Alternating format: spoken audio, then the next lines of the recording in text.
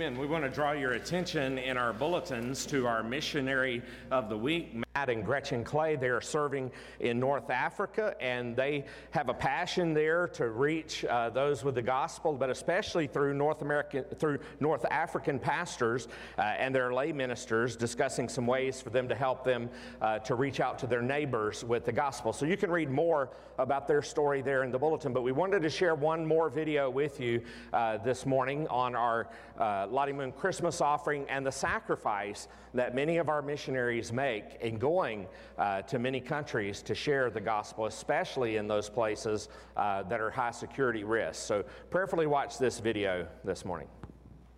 Smoke rising from the barracks where the Royal Guard still held out, the view over Kuwait City just before 10 on the 2nd of August. When someone takes AK-47 and put it to your chest and cock it, you know that you're only one pull of a trigger away.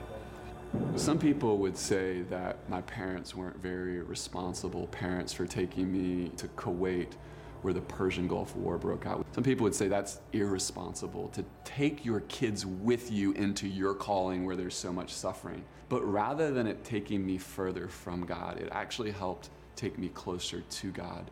Because one of the things I learned at an early age, God actually calls the people of God to move towards the hardest places of this earth. Nobody knew anything about Kuwait. It was just this little dot on this map in the Middle East. But 3 months later, on August 2nd, 1990, Saddam Hussein and Iraqi troops invaded Kuwait, and we were living right downtown. There were 4 sets of Iraqi troops that broke into our apartment. And as a 10-year-old, I just began crying. And I didn't actually know if I was gonna live. I didn't know if we were actually gonna even make it through that day. We knew we had to leave quickly. I was held downstairs by gunpoint, but when I came back up the steps and we all jumped in a car and drove out of downtown, and there were Iraqi soldiers all around us, and we drove right through the middle of them as if God blinded them. And then we all gathered into the American embassy. Within a few days, the embassy got locked down. They eventually turned off the water, the fresh water, and electricity to get us out. Heat was 120 degrees, no air conditioning. But the hardest part, I think, came 6 weeks later, when Lori and Peter and Aaron left the embassy, and I turned them over to Iraqi soldiers to take to the airport. Those are hard moments, even this many 30 years later. Because I want to live out God's call. And part of that living out that call is being connected to God's Spirit. And what is God asking you to do? And is He big enough to take care of you? Or do you think you have to do it all yourself? That is the struggle of following God. And then turn to God. God, if my life is taken, are you going to take care of the boys? Are you going to take care of the wife? Can I trust you? What was going on in the background of the story that I didn't know was thousands and thousands and hundreds of thousands of people were praying for me personally. My mom, my brother, and I now were back in Nashville living. And it was coming up for the Lottie Moon Christmas offering that the International Mission Board of the Southern Baptist Convention puts together, a week of prayer leading into this big offering every December. And there were literally millions of Christians all throughout the country that were praying specifically for my dad to be released. And it really wasn't real to me until I got on the plane in Baghdad that I was actually going to leave and survive and be home. It's not about me. It's about the millions of people praying and God doing a miraculous event. I believe that God is looking for people who are willing to move towards the hard places and stay even when it's hard and trust that the Holy Spirit still speaks and confirms His promises in our lives.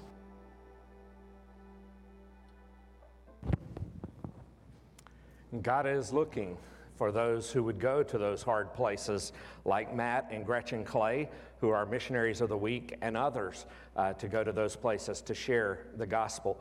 And we ourselves may not necessarily be able to go. The Lord may be calling some individuals to go from our church, and that would be great. But one of the ways we can support those who have gone is through our Lottie Moon Christmas offering and through praying for them, as you heard there in the video. So let's go to the Lord in prayer for our missionaries this morning. Heavenly Father, we just want to thank you that at this time of year, as we're thinking about giving gifts, Lord, I pray that we would think about what are we giving to you. Father, I pray that we would even answer that question ourselves. Can we trust you? And we know that we can, because we've seen it over and over and over again. Lord, we just want to uplift Matt and Gretchen Clay, who are serving you in North Africa, and many other countless thousands of missionaries who are serving around this world that are supported through the Lottie Moon Christmas offering and through our offerings each and every Sunday. And Father, we just pray that as we give to this offering, as you lay upon our hearts what we would give, help us to be reminded of that, Lord. We're not just giving to individuals. We're not giving to an institution. We're giving to you to see the gospel go forth around this world. Lord, we pray for missionaries who are in harm's way because of the places that they are, the secure places that they are, that we don't even know their names and aren't able to report their names because of that. But Father, we just pray that you would place a hedge of protection about them. You would keep them safe. You would provide for their every need, and lay upon our hearts, Lord, what we might give to help to provide for those needs. So bless this offering, Lord, that we're taking this month, and we just ask, God, that you would bless us, that we might be a blessing to others. In Jesus' name we pray. Amen. Amen. Let me just encourage you, if you're at home there, you can go to our church website at highlandbaptistchurch.com. Go to the far right-hand side, click the Give Online tab. You can do that online, as well as we have our international missions offering, the Lottie Moon Christmas offering, that you can do online. If you need these in person, these should be in your pews there around. If you don't find one there, you'll find them around at the windowsills and the doors, as well as the Lottie Moon Christmas offering ones you'll find there. And there are a few of the prayer guides left, so I'd encourage you to pick up one of those and be praying for all of those missionaries. Again, just want to remind you, we don't have a regular service tonight, but we will be having our drop-in communion service, so that's from 5 to 7. Encourage you to come with your family anytime that you can during that time frame. It'll be a wonderful experience for you and your family to take the Lord's Supper together on Christmas Eve. Brother Mike. Well, you've heard as you search your heart about what to give for the offering. We all received a gift. Luke 2:7 says she brought forth her firstborn son and laid him in a manger. So join us as we sing about that gift that was given away in a manger. 3 verses.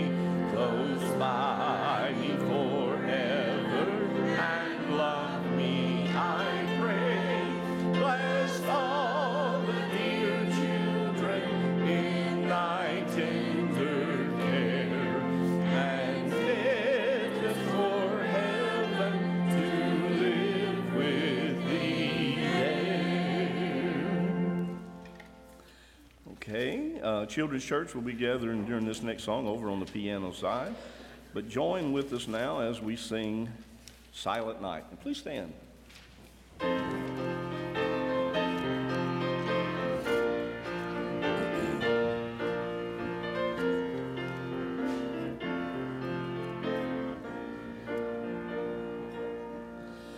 Silent night, holy night, all is calm, all is bright, round young virgin mother and child, holy infant, so tender and mild, sweet and heavenly peace, sleep in heavenly peace. Silent night, holy night, darkness flies, all is bright, shepherds hear the angels sing, Alleluia, hail the King, Christ the Savior is born, Christ the Savior is born. Silent night, holy night, Son of God, love's pure light, radiant beams from thy holy face, with the dawn of redeeming grace. Jesus, born at thy birth, Jesus, born at thy birth. Silent night, holy night, wondrous star, lend your light, with the angels let us sing, Alleluia to our King, Christ the Savior is born, Christ the Savior is born.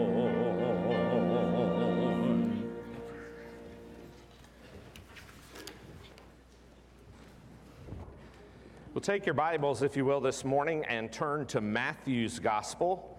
Matthew chapter 1 and verse 18 to verse 25. I'm taking just a little break here for Christmas here to share with you not only the story of Jesus as we've been looking at the life of Jesus, and we're coming to the end, almost to the ascension in a couple of weeks. I wanted you to hear this morning how this all began in the Christmas story and the birthday of a king. And so if you would, let's take your Bibles. Matthew chapter 1, verse 18 and verse 22 is what we're going to read. Would you stand as we read God's word in honor of his word? Now the birth of Jesus Christ took place in this way. When his mother had been betrothed to Joseph, before they came together, she was found to be with child from the Holy Spirit. Verse 22. All this took place to fulfill what the Lord had spoken by the prophet. Let's pray.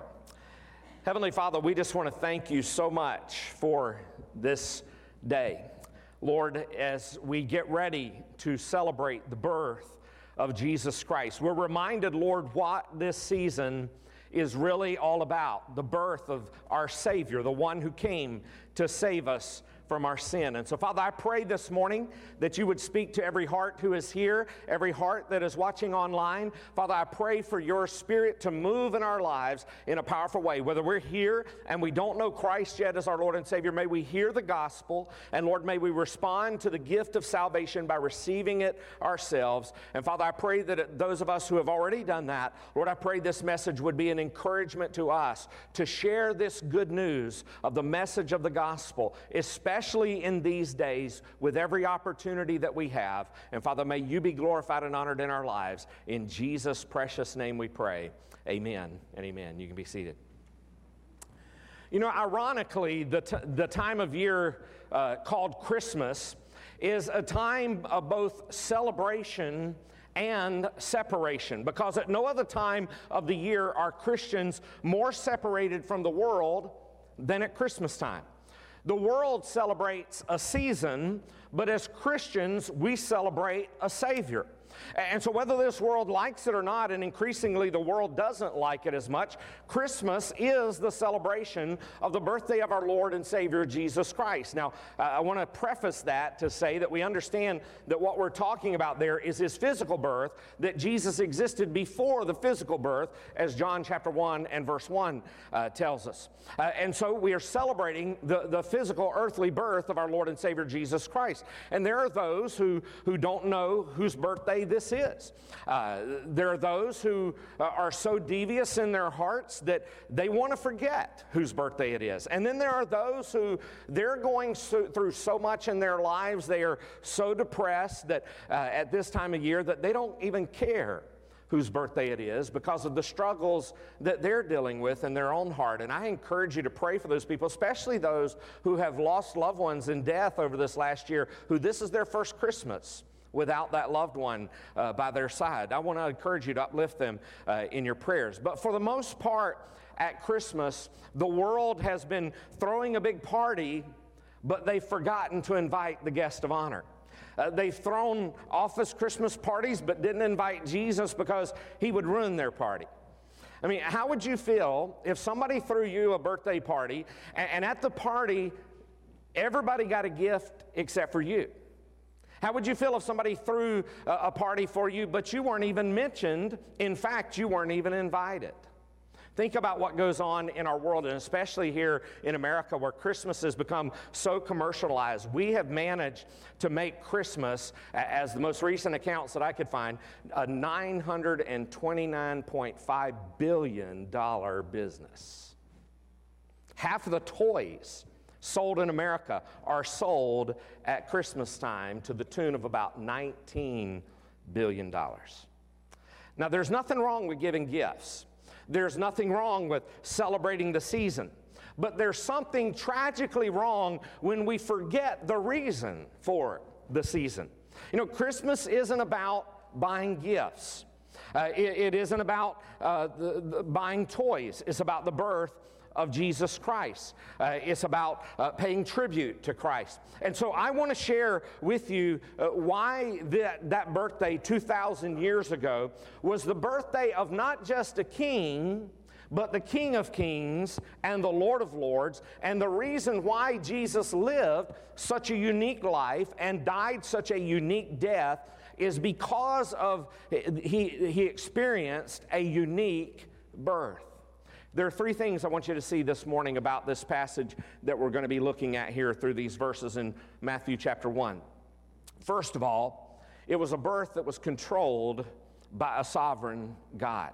In fact, that's what you read there in verse 22 a moment ago, that it said all this took place to fulfill what the Lord had spoken by the prophet. That's referring back to the entire chapter beginning in verse 1. So if you go back to verse 1 says, the book of the genealogy of Jesus Christ, the son of David, the son of Abraham. So it begins there and gives us the family tree of Jesus by Matthew through Joseph. Now, if any part of the Bible should seem unnecessary or even uninteresting, it would be a section like this in Matthew chapter 1, verse 1 down through verse 17. It reads kind of like you will, like a Hebrew telephone book. with so many begats or the father of. And by the time you finish reading, you've almost forgotten who was the father of.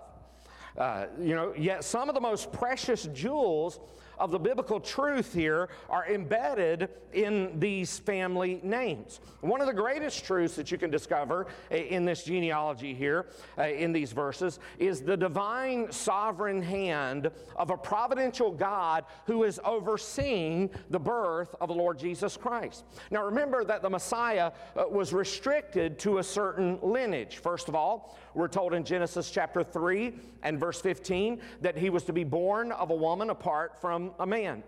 Genesis 3:15 says, I will put enmity between you and the woman, and between your offspring and her offspring, and he shall bruise your head, and you shall bruise his heel. That was talking about the Messiah who was to come, Jesus Christ. Now, normally, it's the man who the seed comes from, but here we're told he's to be born of the seed of a woman, and that's exactly what we're told in Matthew chapter 1 and verse 16. So when you begin reading in verse 2, we read where everybody was begotten of somebody else. Let's just read a few of these. We won't go through all of these verses, but it says in verse 2, Abraham was the father of Isaac, and Isaac the father of Jacob, and Jacob the father of Judah and his brothers, and Judah the father of Perez and Zerah by Tamar, Perez the father of Hezron, and Hezron the father of Ram, and Ram the father of Amminadab, and Amminadab the father of Nahshon, and Nahshon the father of Salmon, Salmon the father of Boaz by Rahab, and Boaz the father of Obed by Ruth, and Obed the father of Jesse, and Jesse the father of David the king, and David was the father of Solomon by the wife Uriah. And then the list continues to go on. And so through all of those verses, you get one person after another person who's begotten or who is fathered by another person. Now, when you come down to verse 16 says, and Jacob, the father of Joseph, the husband of Mary, of whom Jesus was born, who is called Christ. You notice something different there in verse 16 than all those other verses that come before it. It doesn't say that Jesus was begotten. It doesn't say that Joseph was the father of Jesus. It doesn't say he was begotten of Joseph. It says, and Jacob the father of Joseph, the husband of Mary, of whom Jesus was born, who is called Christ. So Joseph didn't begat Jesus. He wasn't the father, the earthly father of Jesus. Jesus was born of Mary. Back up in verse 2 there, we were told that Abraham begot Isaac. Abraham had two sons, Isaac and Ishmael, but God had eliminated one half of that lineage because he said that the Messiah had to come through Isaac. You read that in Genesis 21 and verse 12 that says, but God said to Abraham, be not displeased because of the boy or because of your slave woman. Whatever Sarah says to you, do as she tells you, for through Isaac shall your offspring be named. We then read in verse 2 that Isaac was the father of Jacob. Now Jacob, you remember in the biblical story in the Old Testament, he had two sons, Jacob and Esau.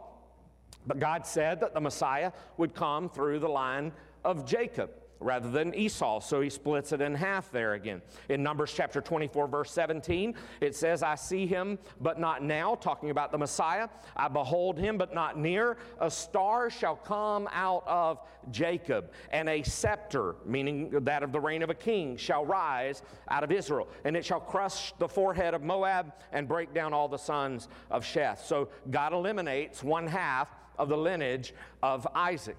You continue to read in verse 2 that Jacob was the father of Judah and his brothers. So think about it. How many sons did Jacob have? He had 12, one representing each one of the tribes of Israel. And yet God said that the Messiah has to come through Judah. Genesis 49 verse 10 says, the scepter or the lineage of the king shall not depart from Judah, nor the ruler's staff from between his feet, until tribute comes to him, and to him shall be the obedience of the people. So now God eliminates 11/12 of the line of Jacob and only chooses one out of those 12. Then in verse 5 we're told Obed, the father of Jesse. So why is Jesse included? Because Isaiah in the Old Testament had prophesied that the Messiah would come from the line of Jesse. You read Isaiah chapter 11, verse 1, and it says there shall come forth a shoot from the stump of Jesse, and a branch from his roots shall bear fruit. He was talking about the Messiah in those messianic prophecies there. You read in verse 6 that Jesse is the father of David the king. Why is that important in this lineage?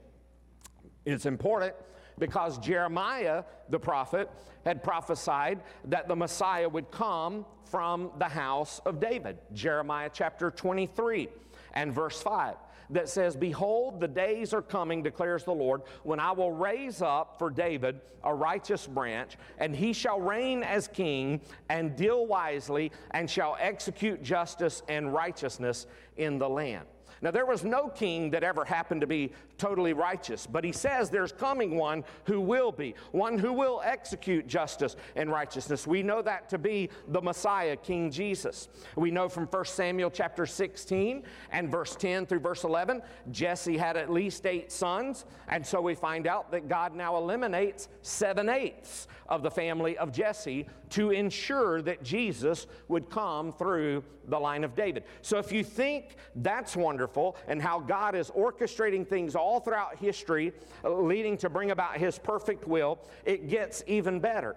Because you get to verse 11, and it tells us in verse 11, "And Josiah, the father of Jeconiah, and his brothers at the time of the deportation to Babylon." It goes on in verse 12 to say, "And after the deportation to Babylon, Jeconiah was the father of Shealtiel, and Shealtiel was the father of Zerubbabel." So as you read about Jeconiah here, and you go back and you read about the history of Jeconiah, there's a problem here. Because Jeconiah is a wicked king. How could God use a wicked king to bring about the Messiah?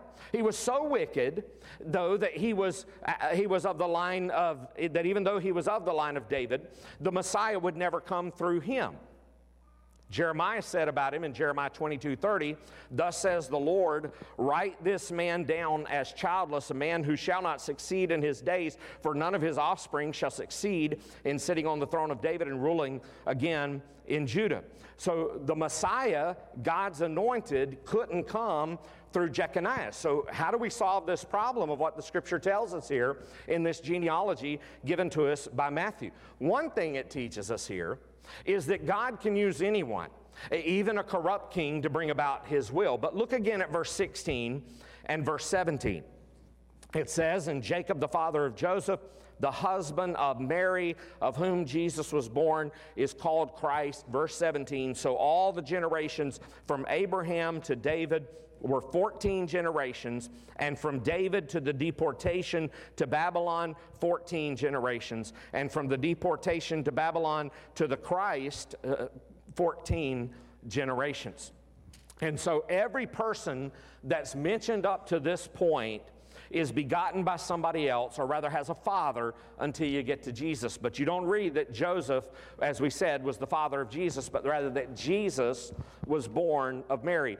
Joseph wasn't the earthly father of Jesus. If he had been, not only could Jesus not have been the Son of God, he couldn't have been the Messiah, because the bloodline of Joseph goes through Jeconiah, who had been disqualified of the Messianic line.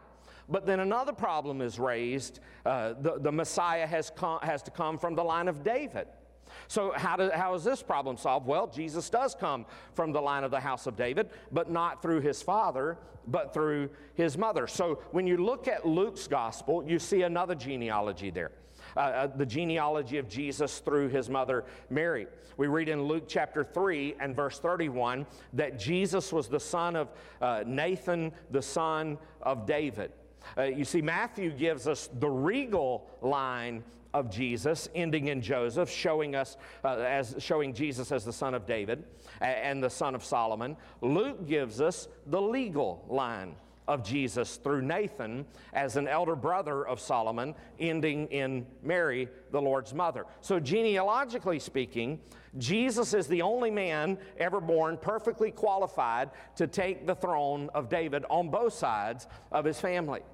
Now, you might think that that's a strange coincidence. I believe it's divine, sovereign providence that God did it. God orchestrated everything from the beginning in the book of Genesis all the way to the time here in Matthew to bring about the Messiah who would come and be born in a lowly manger to live a perfect sinless life, die on a cross for our sins, and be resurrected from the grave so that we could have salvation. And so we see first and foremost there that his birth is controlled by a sovereign God. But we also see that it came through the Spirit of God. Read on down, if you will, in verse 18. Verse 18 says, "Now the birth of Jesus Christ took place in this way, when his mother Mary had been betrothed to Joseph, before they came together, she was found to be with child from the Holy Spirit." Now there's two things that were plainly told in these verses. He wasn't born of an earthly father. He was born of the Holy Spirit. Jesus is the only man who was ever born of an earthly mother without the need or the aid of an earthly father. In fact, Jesus himself testified that he wasn't the father. And then you read in verse 19, it says, or Joseph said this, her husband Joseph said in verse 19, being a just man and unwilling to put her to shame, he resolved to divorce her quietly. Now, understand this about marriages in those days. Marriages had three stages in the Jewish marriage. First of all, there was the arrangement, then there was the engagement, and then there was the marriage. Marriage in those days was basically arranged by the parents, but then came that stage called the betrothal, or the engagement. Now, betrothal in that day was even more binding than an engagement would be in our day. In effect, it was a legal contract which was considered binding on both parties that were in the agreement there the moment that it was made. The man and the woman were even considered legally married, even though the marriage ceremony wouldn't occur for over a year. We know that the marriage hadn't been consummated yet because we're told that Mary had become pregnant before they came together. She was found to be with child, verse 18 says. Verse 19 said, here was Joseph being a just man. He couldn't take responsibility for the birth because he hadn't caused it. He wanted to put her away privately because if you remember anything about adultery in that day, remember there was a lady who was caught in adultery that they came and brought to Jesus, threw her down at his feet, and they had picked up stones, and they were going to stone her to death because that was the penalty for adultery. Well, Joseph didn't want that for Mary, so he was going to put her away privately because adultery was a crime punishable by death by stoning. And so Joseph, he didn't know who the father was. He just knew who the father wasn't. And then an angel appears to Joseph and tells him who the true father is. Read on down to verse 20. But as he considered these things, so he's contemplating all of this in his mind. How did she become pregnant? Who was she with? I mean, she was with me all this time. We went places together. We did things together, but we weren't together physically or intimately there. So he's considering all these things in his mind. And then behold, verse 20 says, an angel of the Lord appeared to him in a dream saying, Joseph, son of David, do not fear to take Mary as your wife, for that which is conceived in her is from the Holy Spirit. Jesus was the earthly child of a heavenly father and the heavenly child of an earthly mother. Somebody has once said that he's the only child who was older than his mother and as old as his father the moment that he was born. But understand that there are those who want to deny the virgin birth of Jesus Christ even to this day. If they don't deny it, they say it's just simply not important. It doesn't matter if she was a virgin or not, or that Jesus' birth was in this way or not. Well, it may not be important to many people, but it's extremely important to us as Christians. Because the virgin birth and our belief in it can be the difference between us going to heaven and to hell, because there are three things that are tragically true if the virgin birth isn't true. If it's not true, if the virgin birth is not true, then Scripture is unreliable. Because over and over and over again, the virgin birth was predicted in the Old Testament. Isaiah, speaking of the Messiah, in Isaiah 7 verse 14 says, Therefore, the Lord himself will give you a sign. Behold, the virgin shall conceive and bear a son, and you shall call his name Emmanuel. That was what Isaiah prophesied. Jeremiah prophesied in Jeremiah 31, verse 22, that a woman encircles a man. In other words, a woman encloses in her womb the mighty one. It was also proclaimed in the New Testament by none other than a doctor, a medical doctor himself, whose name was Luke. He testified in Luke chapter 1 and verse 34 and 35, Mary said to the angel, "How will this be, since I am a virgin?" And the angel answered her, "The Holy Spirit will come upon you, and the power of the Most High will overshadow you. Therefore the child to be born will be called Holy, the Son of God." And then here in Matthew chapter 1, we're told specifically in verse 18, she was found to be with child from the Holy Spirit. An angel testified to this fact in verse 20 as he was speaking to Joseph, "For that which is conceived in her is from the Holy Spirit." So understand this. The Bible never tries to prove the virgin birth any more than it tries to prove the creation of this world. It just presents the facts. You can receive it and accept it, or you can reject it.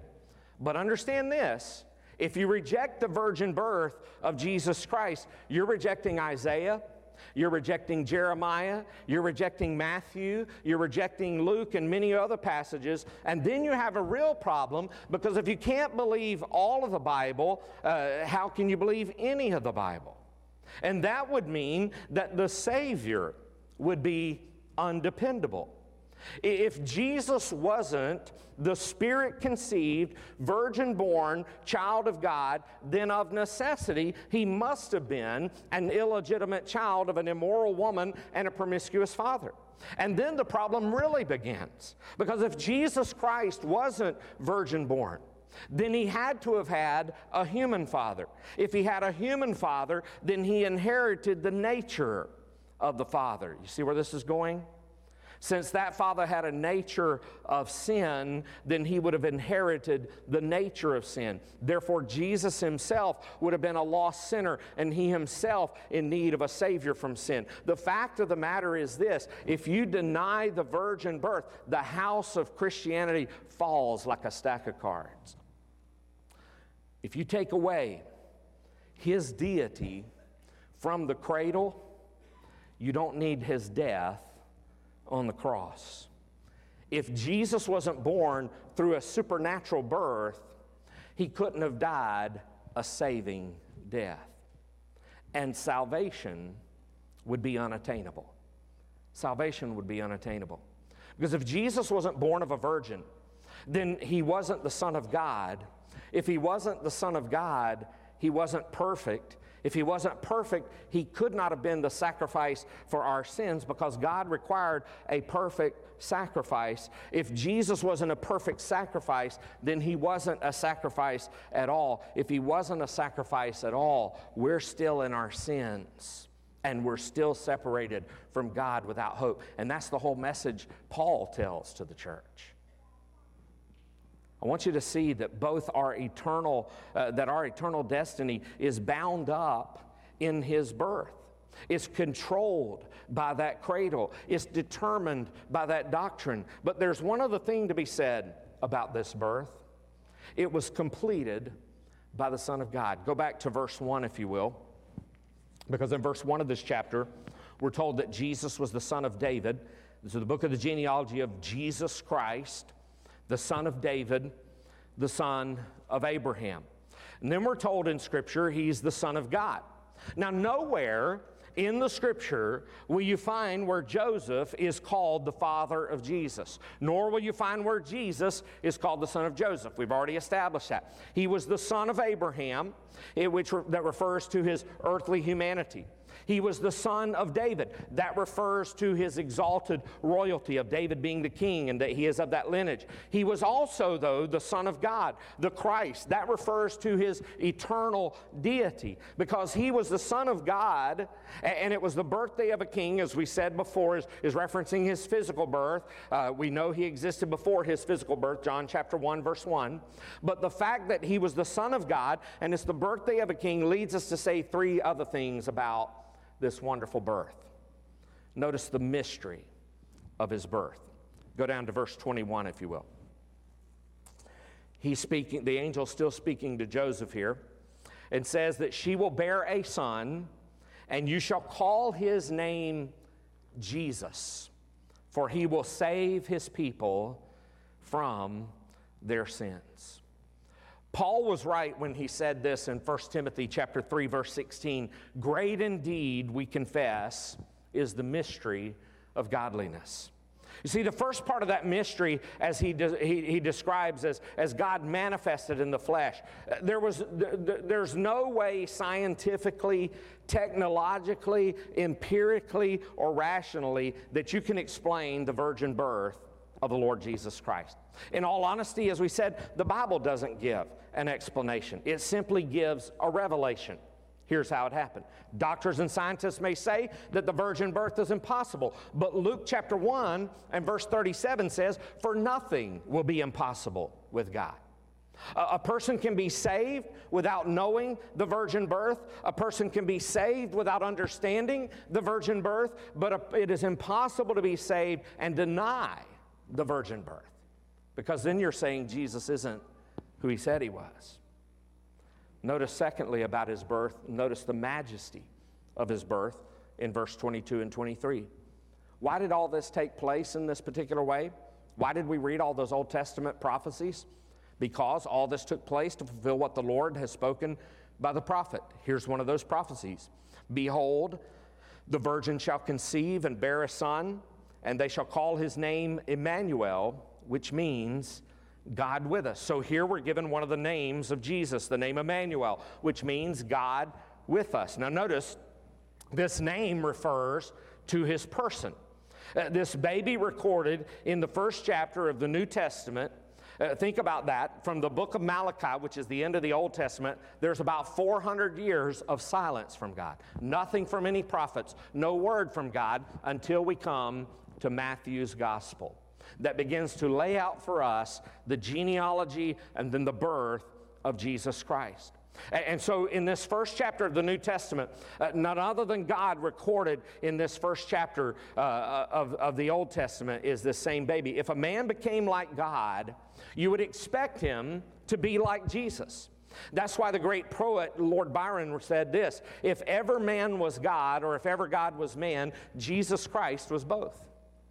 There was a man who was preaching on Jesus and his virgin birth, and he was preaching the truth of his conception by the Holy Spirit. There was this skeptic who came up to him after the service and said, I don't believe that story, and I don't think you believe it either. Well, the pastor said, well, you're mistaken, because I do believe it. And the man said, well, suppose a young woman about 6 months pregnant came walking into your office and said, I'm expecting a baby. This is my boyfriend, the only man I've ever been with. He's never laid a hand on me. I conceived this baby miraculously by the Holy Spirit. Would you believe her? Well, he thought the pastor would surely say no, but to his surprise, the pastor said, yes, I'd believe it. And he paused. And after that dramatic pause, here's what he said. He said, I would believe it if that birth had been foretold by prophets thousands of years before that baby was conceived. I would have believed it if an angel visited that boyfriend and said, do not be afraid to take this woman as your wife, for that which is conceived in her is of the Holy Spirit. He said, I would believe it if that baby was born, when he was born, wise men traveled from afar and brought gifts to worship him, and a star guided them to where the baby lay. I would believe it if her son had power over the wind and the waves, over death and disease. He said, I would believe it if her son died on a cross and was raised from the dead 3 days later. I would believe it if that son went out to a mountaintop and ascended visibly back into heaven while an angel stood by and said, this same Jesus which is taken up from you into heaven shall so come again in like manner as you have seen him go. Yes, if his disciples through 2,000 years were numbered in the billions, I would believe it. So would I, and I do. Now, there were those in Jesus' day who didn't want to believe it. I mean, they looked at him and they said, wait a second, we know his family. We know Mary, we know Joseph. We know his family. We know where he comes from. We know he comes from Nazareth. And you remember what they said? Can anything good come out of Nazareth? They didn't want to believe. But I believe that any objective, rational person who will examine the evidence would believe it as well. But here's one final thing to say about his birth. Notice in these verses the ministry of his birth. Verse 21 had said, "She will bear a son, and you shall call his name Jesus, for he will save his people from their sins." Verse 24 says, "When Joseph woke from sleep, he did as the angel of the Lord commanded him. He took his wife, but knew her not until she had given birth to a son, and he called his name Jesus." Now, we've already read the one name that was given, that of Emmanuel. The name Emmanuel tells us of the person of Jesus, but the name